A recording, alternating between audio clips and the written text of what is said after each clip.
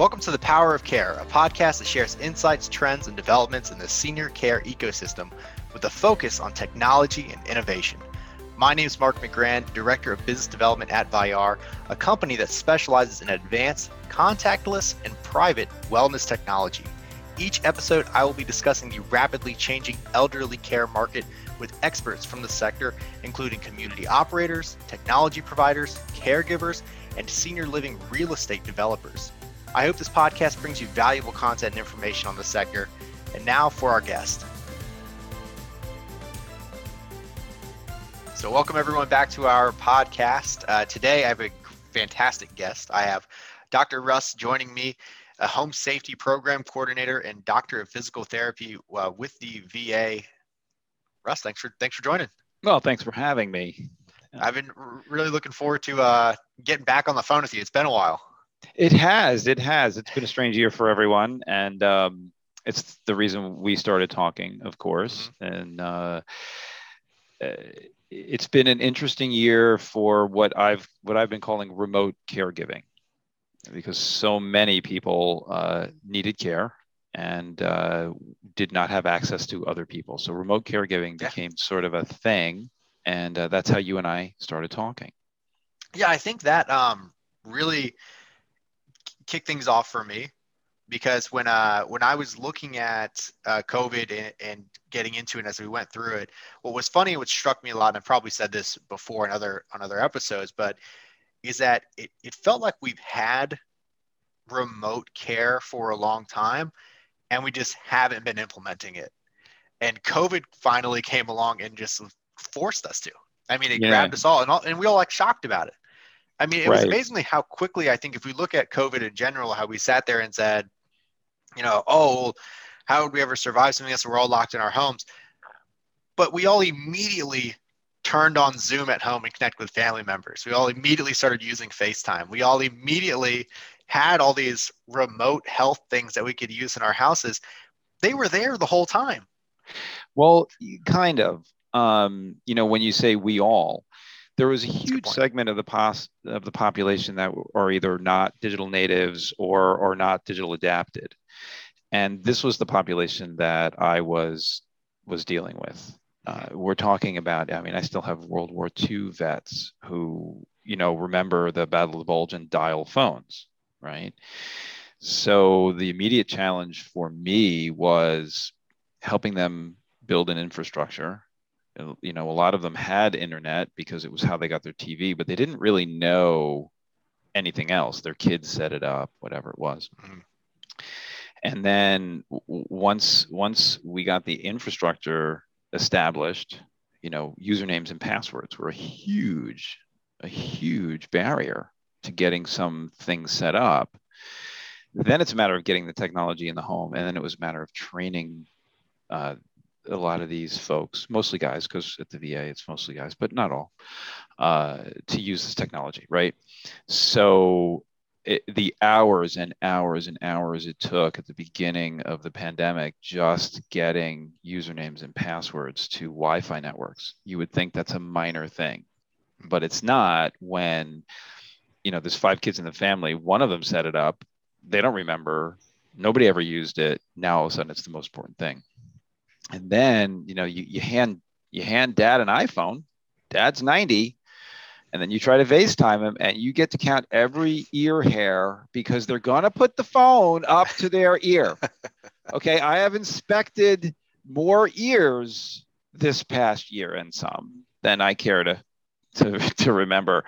So there's been some real technology barriers as far as the human interface in this population. Doesn't that also highlight the exact same point? It is that we've had it. It's, when I say we, I mean in the broader societal view of it, it has existed. We all knew it was there. That's right. And we weren't coaching these things That's along. Right. We weren't putting them in.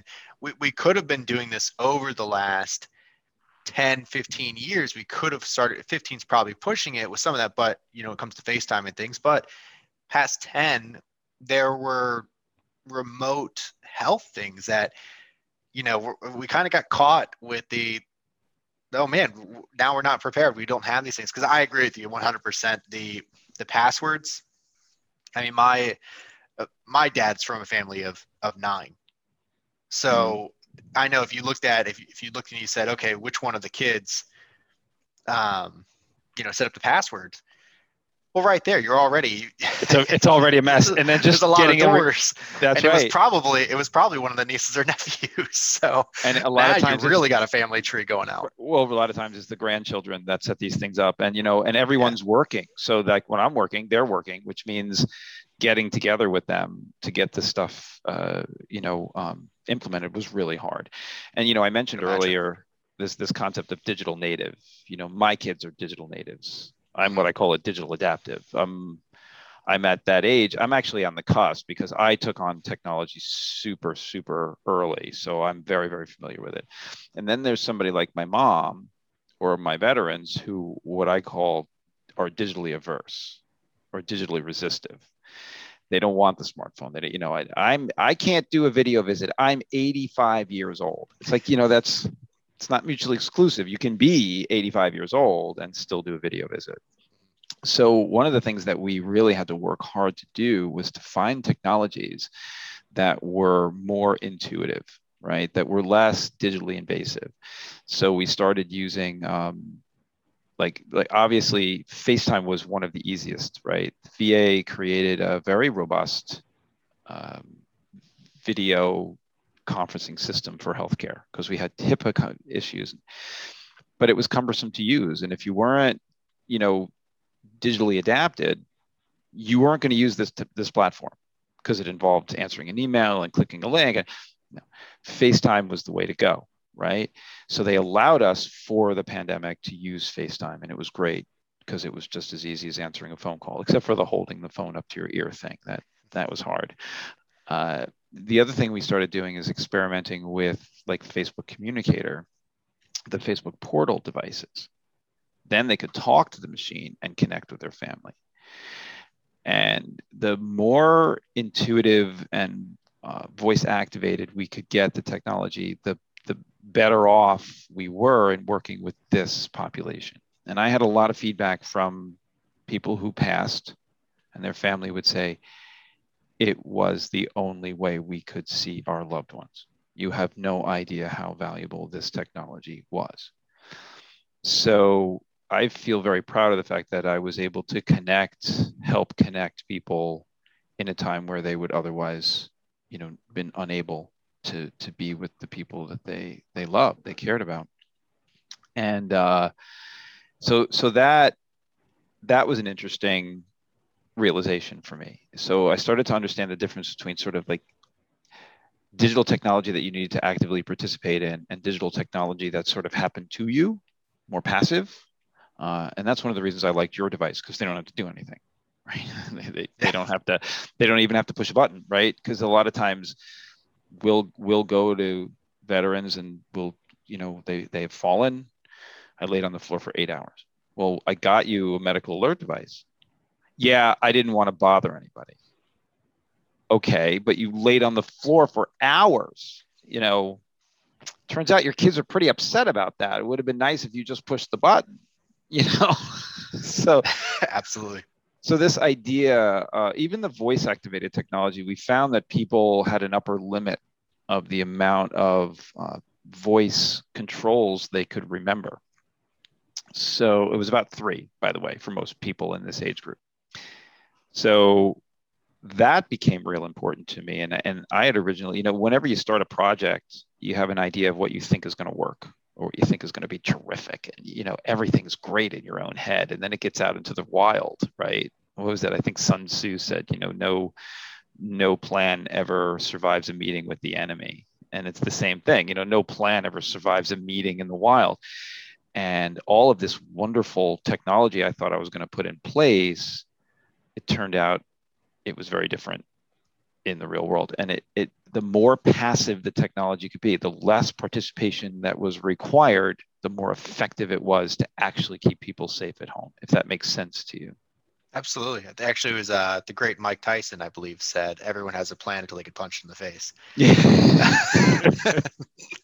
Exactly right. But that's absolutely true. And I think even early on in my career, I was working with some GPS products and things like that. But someone came to the office and we were having a discussion about they wanted us to develop an app and everything. Really, we weren't built for it at the company I was at. But one of his things was he was going through requirements was there shouldn't be any command or any screen that takes more than 3 clicks to get to. And that was a huge part of it. When you sit there and you look at the passive nature or voice activation, anything like that, if you're working even with your, Amazon devices today and you're going through those and you're trying to activate them, they do a good job of, Alexa tries to coach you back through, hey, I also have this, you have to say this. And she does those reminders because that people can't remember. We might all think, oh, I say open the fridge door, but there's probably 14 other ways that someone else could say the exact same thing and try to make, and they mean something different when they say it. And that kind of comes back to in that world today. I know a huge part of it, which I don't know a lot about though, is kind of that natural language processing. Something I've learned a little bit more about as we've worked with certain platforms and things like Sure. that, Sure. because they're trying to make the robots smarter so Well, that right, and that's the key yeah. with AI. That's where AI comes in. Aside from the Mhm. darker side of AI from the sci-fi movies where it's going to ruin our lives and take over the world. Okay, the this idea of, well, let me back up. When I started playing with computers in the 1980s, okay, I started out with my Commodore 64 programming basic, and then it was MS-DOS, right? And I remember playing games on MS-DOS, like Hitchhiker's Guide to the Universe, right?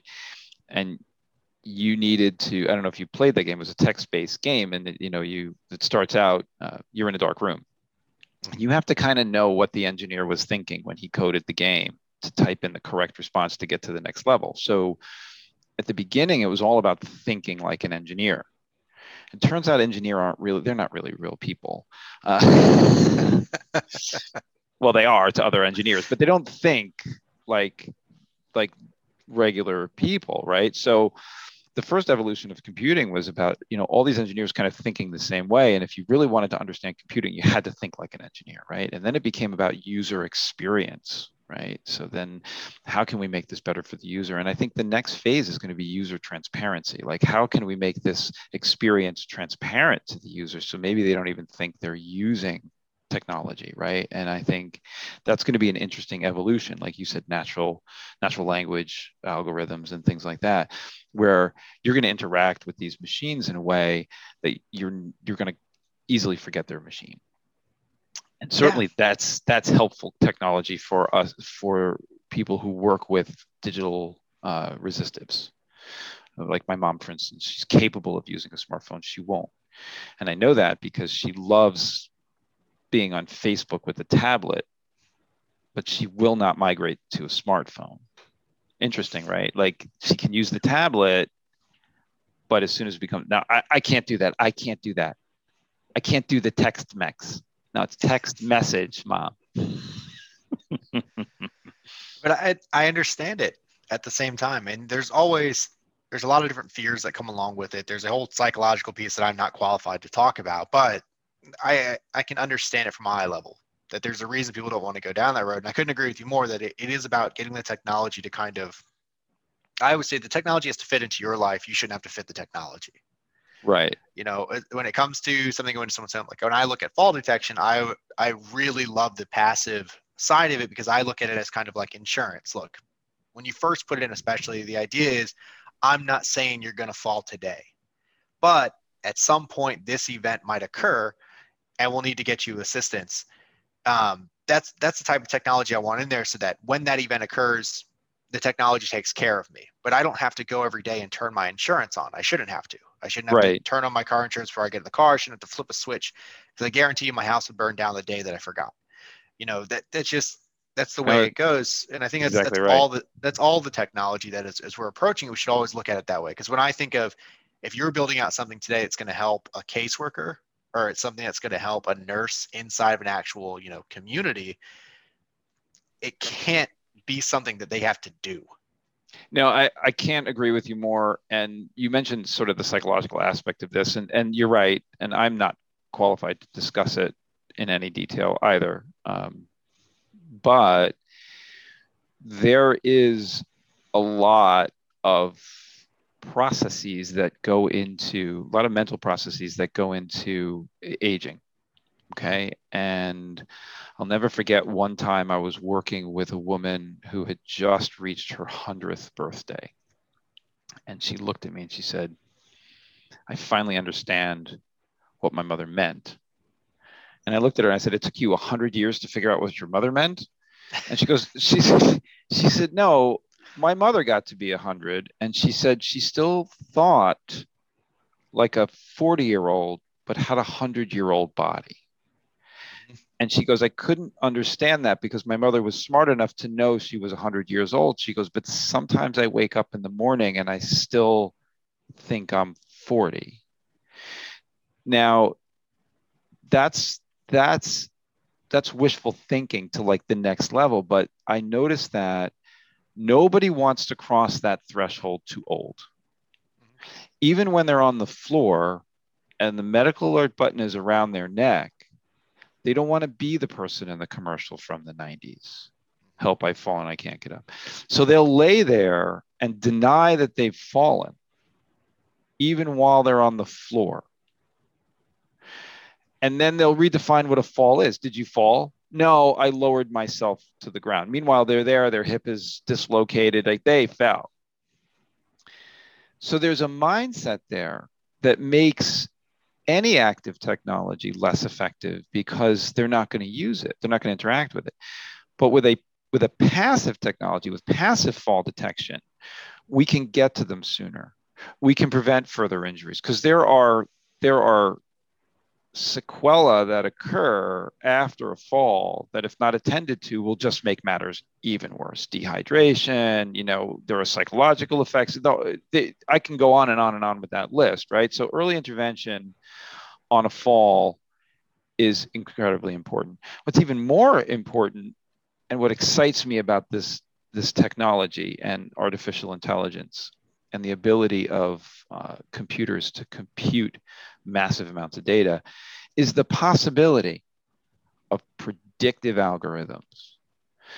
The possibility that I can have a machine analyze data about people's walking behaviors, walking patterns, and start to predict a fall, and then intervene before the fall happens, and stop and prevent all of the effects that can happen after a fall, broken hips, pneumonia, everything that occurs, right? Because people die after falls because of a number of reasons. So when you talk about preventing falls, you're talking about preventing premature death. Let's make no mistake about this, because whether it's the long interment that occurs after a fall or the immediate effects, it shortens people's lives.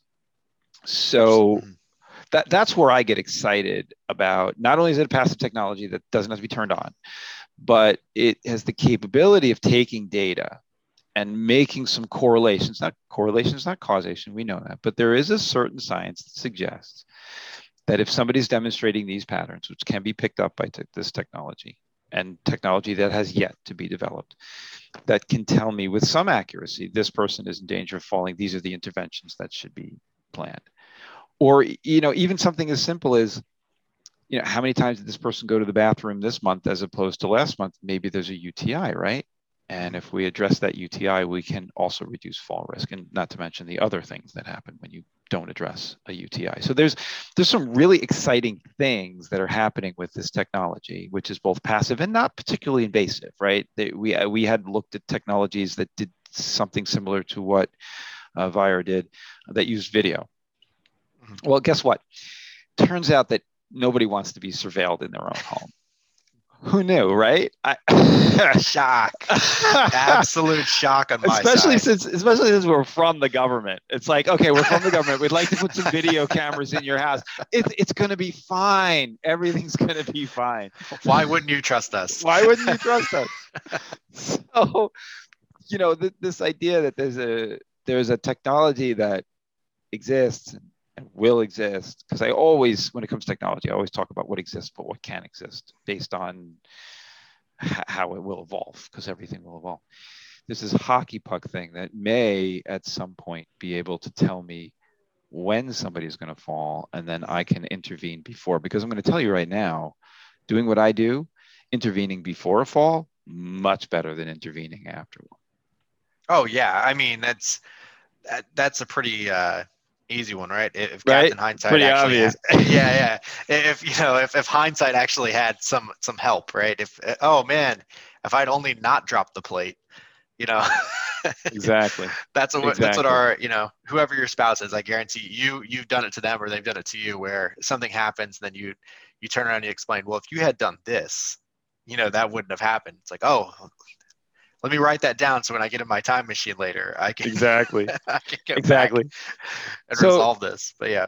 there's so much promise for new technologies in remote caregiving, and one of them is this predictive technology. The other is to just recognize that there are basically two categories of care that I see in the home. It's the sort of physical disability, and there's this cognitive disability, which would be more like dementia, Alzheimer's, where we worry about people wandering and leaving the stove on and just getting into toddler level trouble. Okay. And, even technologies that exist now that can detect current draws. We know the refrigerator has been left open too long, or we know the stove has been on too long, right? And combined with presence technology, right? The stove has been on for 3 hours and nobody's been standing in front of it. So somebody left the stove on, right? And now we have to go and check on mom, or dad. And you have to remember that every single one of these devices is connected to a loving, caring caregiver who cannot be there because they have to conduct their own lives. My generation, my age, we're what's called the sandwich generation, because and younger as well. My kids are grown, but they still have some needs, and my mom has some needs. So there'll be days where I'll be on the phone with mom, kid, mom, kid, mom, kid, mom, kid, right? And for the caregivers I've seen with younger kids, it's even crazier. It's still driving to soccer and dealing with this and school and then it's mom fell or mom left the stove on, and they literally are faced with this dilemma of being in two places at one time. Well, technology solves some of those problems to a certain extent. It can't, but the challenge that I see a lot is, and I'm kind of counteracting what I said earlier, because earlier I said we had all this technology, why didn't we implement it sooner? And here I am going to bring up a problem with it. What's difficult is introduction of this technology. And I don't mean to the market as a whole. I mean that on a broad scale basis and, Mm-hmm. thinking in business, but I mean, literally, if I go to, we've got that caregiver situation. Like I said, let's say they have younger kids that they're still, occasionally going to the baseball game, soccer game, whatever it may be. At the same time, they're also trying to care for a parent. How do you, coming to them and introducing too much technology is very real. Anybody that kind of goes, they don't really want to be thrown into the pool. They'd like to kind of put their toe in and walk in. How do you guys approach that? I mean, with COVID, you guys were thrown into the fire. You Yes. knew that you did not have a choice. You had to implement new things. Like you talked about the video calls earlier, the voice activated devices earlier. When you were going and meeting with those first clients, you kind of had to bring a lot with you and start putting things in. But how did you guys approach it? How do you handle it delicately, that delicate introduction of here's the product and here's what we're doing right now? Well, every conversation is different, right? Every conversation is a brand new conversation, Mm-hmm. but they did come into certain classifications. There's the no, no, no, I don't need anything, I don't want anything group. Okay. Mm-hmm.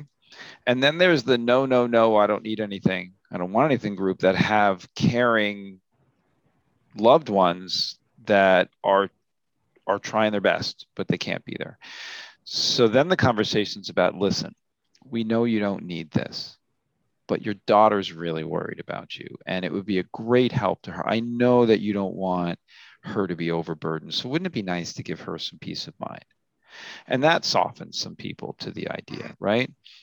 And then you have the case where the kids are making all the decisions. It's like, no, mom's getting this, dad's getting this. It's done. We're doing it. And of course, at the VA, it's a little easier because we don't have to have a conversation about finances. It's like if I'm bringing something up, the VA's doing it because we're committed to taking care of these veterans. And during COVID, the VA had to adapt because we couldn't be there. So the VA was pretty good about letting me do some experimenting with certain technologies within certain limits, of course. So not having to talk about, what it would cost, then it was all about, well, what is it? How is it going to impact your life? Is it going to impact your life in a negative way? Is it going to impact your kid's life in a positive way? Is it going to impact your image of who you are? Meaning, am I old? Am I not old? That's a big thing, because the way people imagine themselves plays a big part in how they make their decisions, right? And so that was the biggest issue with getting the technology in place. It's like, well, I'm afraid of the technology and I don't want to be thought of as old, right? So some of the younger guys, like the Vietnam era guys, even the Korean War era guys, not as concerned about the technology. Like, they were used to it, right? They had Roku on their TV, and you could show them some of the things they could do. Well, listen, when you put your feet down at night, your bathroom light goes on. Wow, that's awesome. I'll take some of that. And believe it or not, the most popular thing we did was a set of LED strip lights underneath somebody's bed with a motion sensor. This was some strange magic. And no matter, we could have put in voice controls for the TV and the light, everything. You know what I really like, Doc? I love those lights under the bed. That's the best thing ever. And I kept hearing about it, like. It's amazing. It seems simple, but They love it. Simple is, what is it? What's the phrase? Usually the simplest conclusion is usually the right one. Right. Occam's razor. Yeah. That's it. There's so many times that really is what it comes down to. And at the same time, we can't undervalue that. There is tremendous value when you're getting up at night. That's a dangerous time. It's just the swing of the legs over the bed, the having to stand yourself up. Anybody I don't care what age they are. If you've seen anybody that's had knee surgeries, they do the rock. It's hard to get up. And then usually you're sleeping with socks on, which can be a risk because they actually become more slippery. We've seen things where people go to the end of a bed and they slide off like it's a slide. It might as well have been greased up. So indeed, it does have a lot of value, but at the same time, I could also see the childlike appeal where I just put my feet on the floor and this light turns on. It's so cool. It's so cool. I love to see these 80-year-olds turn into adolescents. It's like, this is the coolest thing. Yeah, watch this. I just do this, and the light comes on. That's right. That's right. So the other thing too is that the voice activated devices were offering some companionship. As soon as you can, there were features of the machine where Alexa has a remember feature where you can prompt the user to ask questions, and it'll remember things from their own life. You can have it program as grandchildren's names and grandchildren's birthdays, which was kind of nice. It'll tell you stories and it'll play music from your time period. So my mom is probably playing Elvis Presley or Patsy Cline right now on her Alexa device, right? And also she has to do is remember the song that she wants. That's not a problem. That memory is completely intact. With people who have cognitive impairments, we were finding that the voice activation feature was real helpful for compliance, setting alarms to take your medication. I actually went into a veteran's home and they let me set an alarm for every 45 minutes that says, don't forget to use your walker. And you can also do things like set sensors that when they get near a door, tells them, don't go out this door, or things that, you have to find the combination of words that work. But this idea that voice reminders can keep people out of trouble is another use for the technology. So I was finding that the more I use the technology, the more I found to use the technology with, right? The Is more that because things it I made found to it? use with. Is that because it made it more human for them? I think so. Yeah. I mean, certainly, and when it came to, when it comes to cognitive impairment, like dementia, uh, you don't necessarily want to jar them. You want to be able to gently remind them. That works better. Kindness goes a long way with people who have dementia. So if you can get a machine to be kinder than an alarm, absolutely. And then sometimes it really is just about reminding, and the signs don't always work because the signs are a big part of dementia care. But written signs are not as good as a voice telling you. They don't always perceive the difference between the computer voice and the human voice as far as they're concerned. And I've never been in their mind, but from what I understand, it seems like they're willing to accept that as being a person. And so it's very helpful. It's very powerful. And I think as the technology evolves, we'll be able to actually simulate the voice of a loved one, and it'll become even more powerful. Absolutely, I could see that, and I think that for anybody is more appealing than you said, like a jarring alarm or anything like that. And again, it comes back to the human factor. You do get a bit more of a connection with a person. You're going to be able to relate to a voice. That's something that doesn't seem, just so rules driven. Right. If I walk by and there's a sign on my wall, one, I look at it as a sign for me because my eyes aren't the best, becomes a part of the room over time. I also don't notice a lot of things. So, I mean, there's times where my wife says, she's like, I couldn't make it any more obvious for you. And I'm thinking, well, we better figure out a way because I'm still missing it. But I think that's going to be a connection point. And again, but it adds a human piece to it. You have a connection. There are times I even hate to admit it, but I'm the guy that sometimes still says thank you to Alexa after I I'm say that guy. to it. And you can't help it. I think it pulls most of us in that, that's what you've been taught to do because you actually feel like you're talking to somebody, even though, really you're just speaking typed code. Right. It's do something that's processing it and just spitting something back to you, but it doesn't feel that way when it's a voice. And I think it comes back around to as well, you're fitting something into their life. It's not something that was kind of they're fitting in themselves or having it shoved into it. Putting a sign on my wall that I like to hang pictures on Right. It's is, invasive. it's invasive. I now have to put something there. Yeah.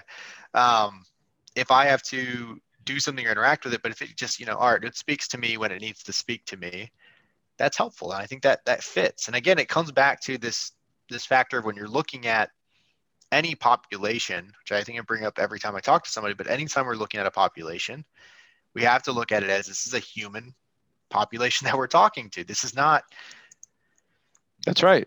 BA user. This is a person that you're sitting there. If I'm sitting there, I'm thinking about, is this going to help me or is this going to do well for somebody? Then yeah, we need to have that mindset of, well, what would I prefer? Honestly, I'm very surprised that the person's okay with a reminder every 45 minutes. I But if was that's too. something that they're comfortable with, that's right. fine. Yeah. That surprised me. But I think it was preceded by a conversation about how high the stakes are with falls. So I was in that house probably an hour at that point, and a lot of the conversation went from I'm not falling to you are falling, and this is what could happen, and it's going to have a big impact on you and your wife. And I think through the evolution of that conversation, we got to the point where, yeah, I guess it would be okay if I had something that could remind me to use my walker. So, I guess it was Stephen Covey that said, when it comes to people, slow is fast and fast is slow.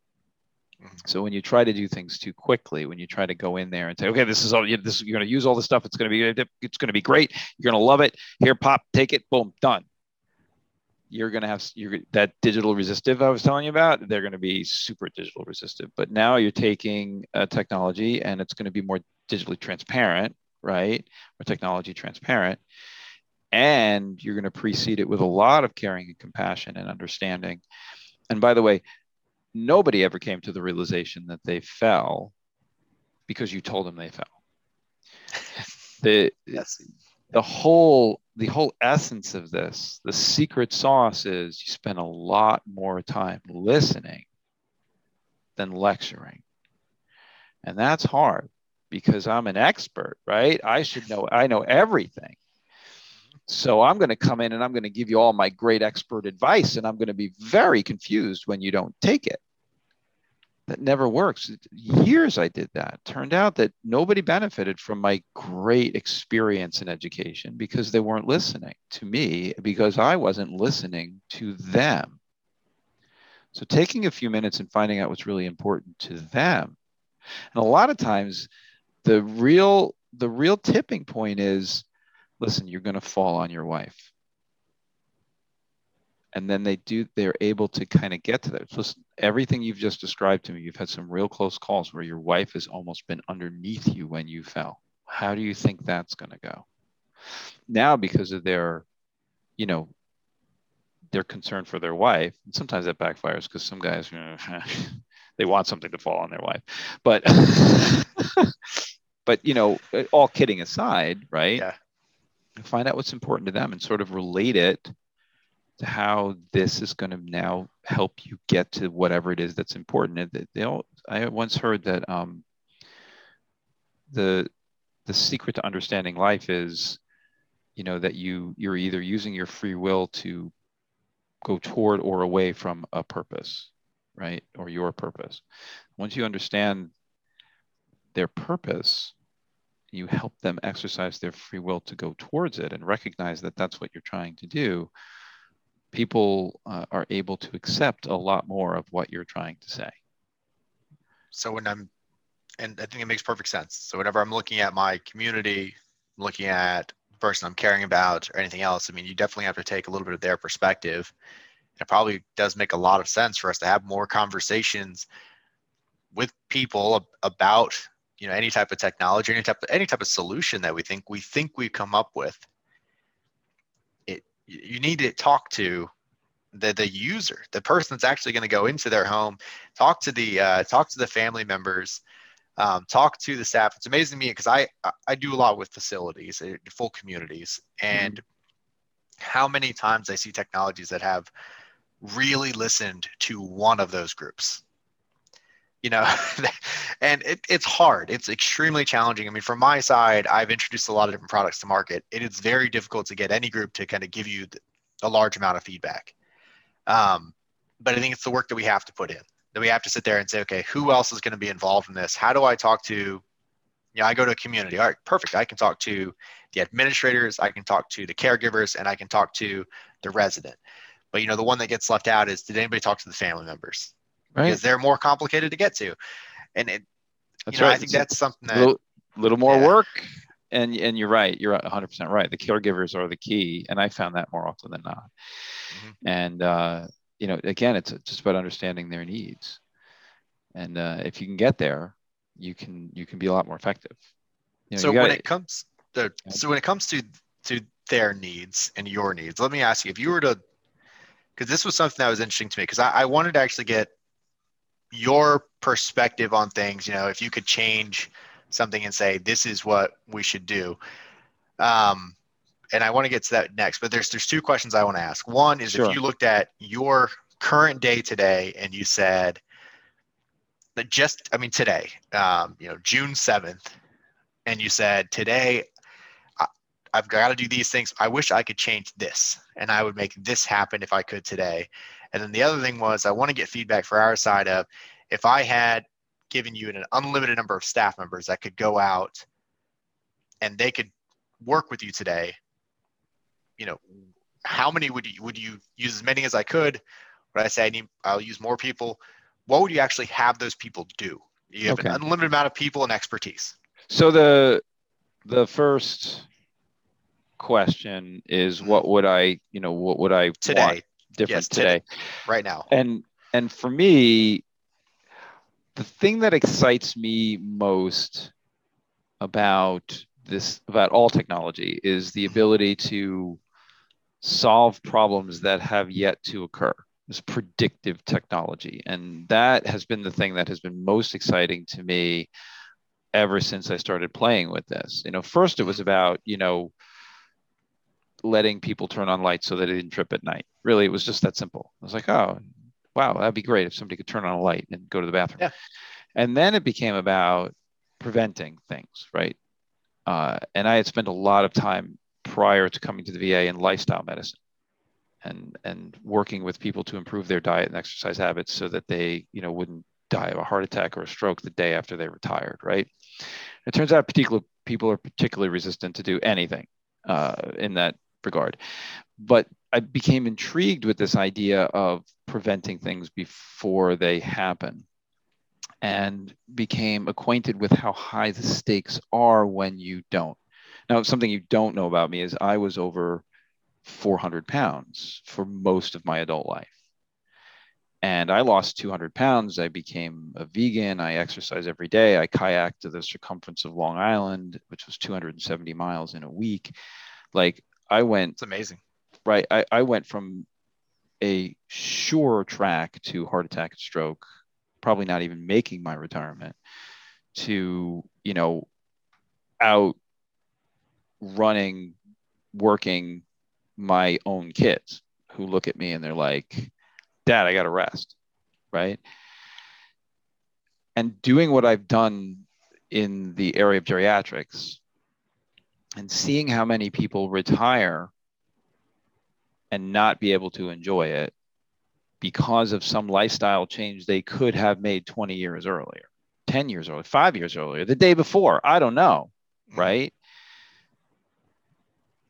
It saddened me greatly because changing human behavior is literally the hardest thing that anyone, including the person who has the behavior, can try to do.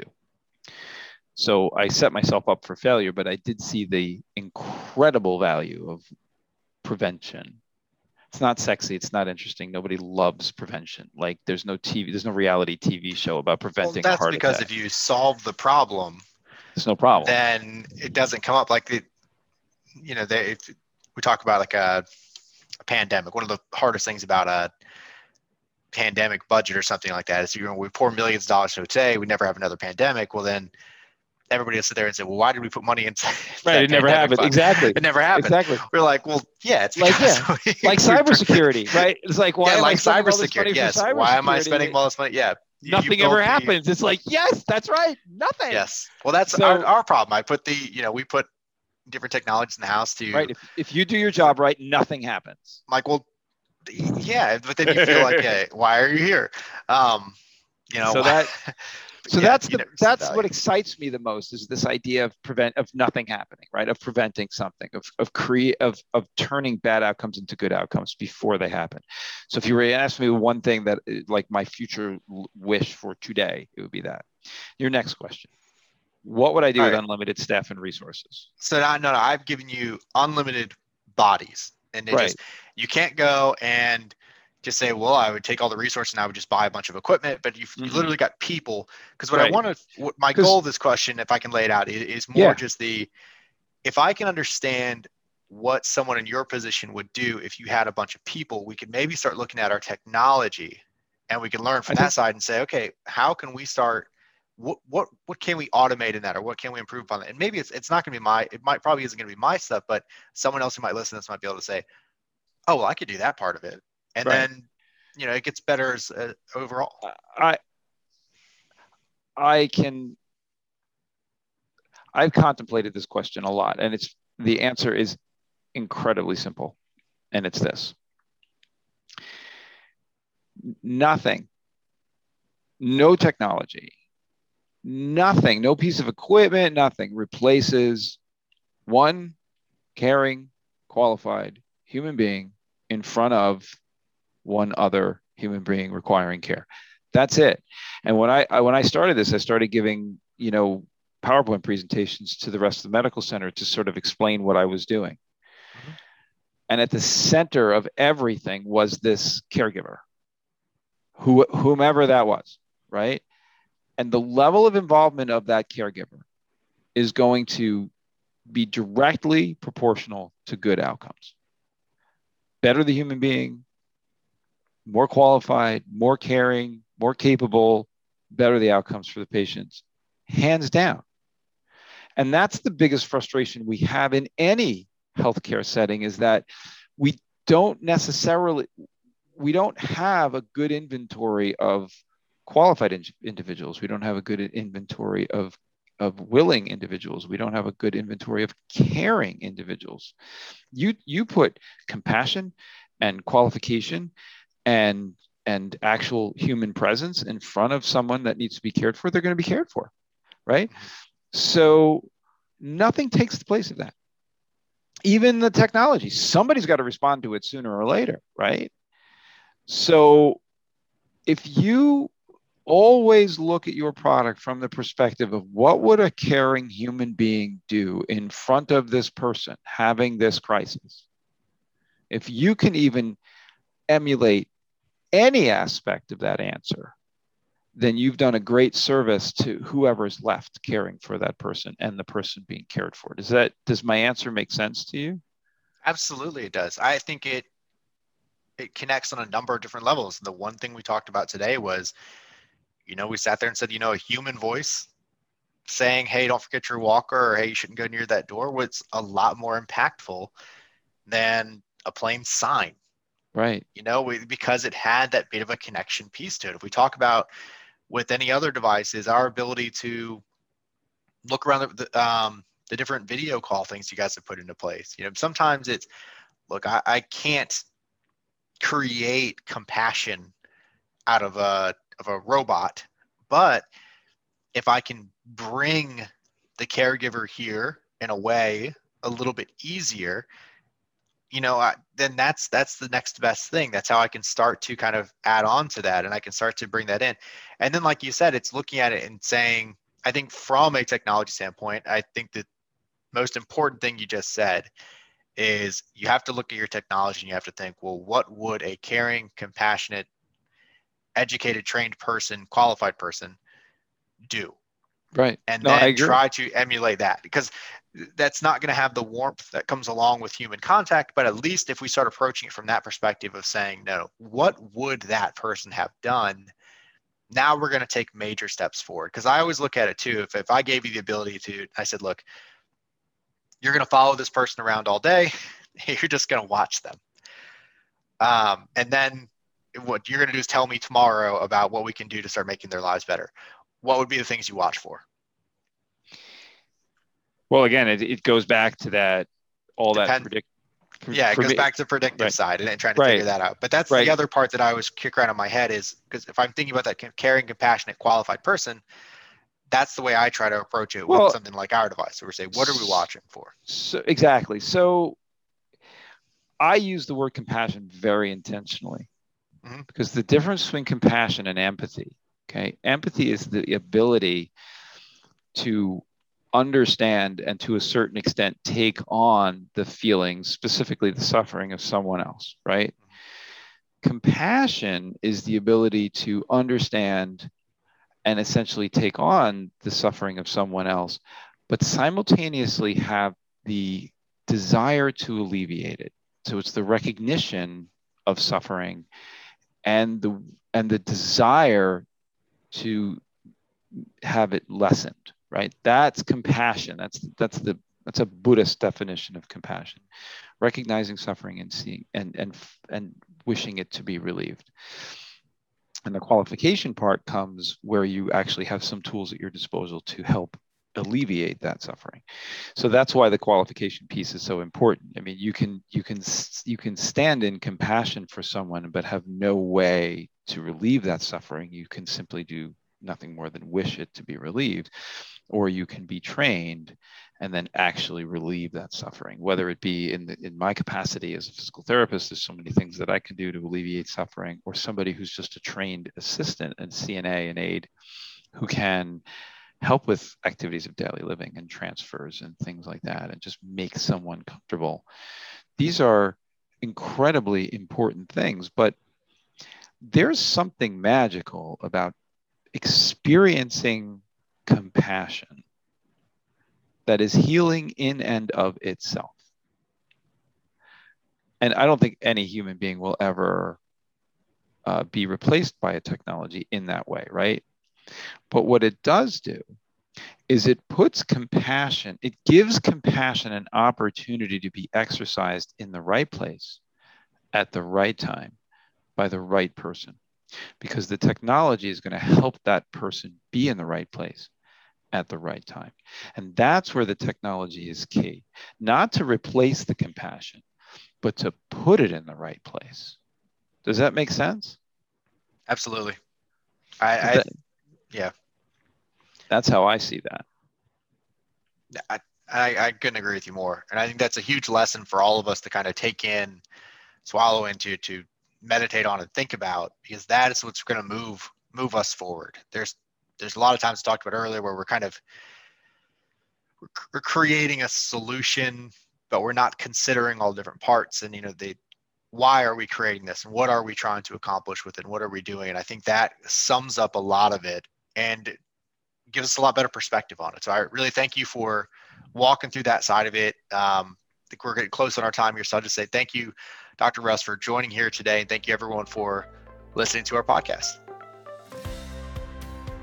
Thank you for listening to the Power of Care podcast. Remember to follow the channel to stay updated on future episodes. And if you want to connect with me directly, feel free to email me at marc.mcgrann@vyar.com.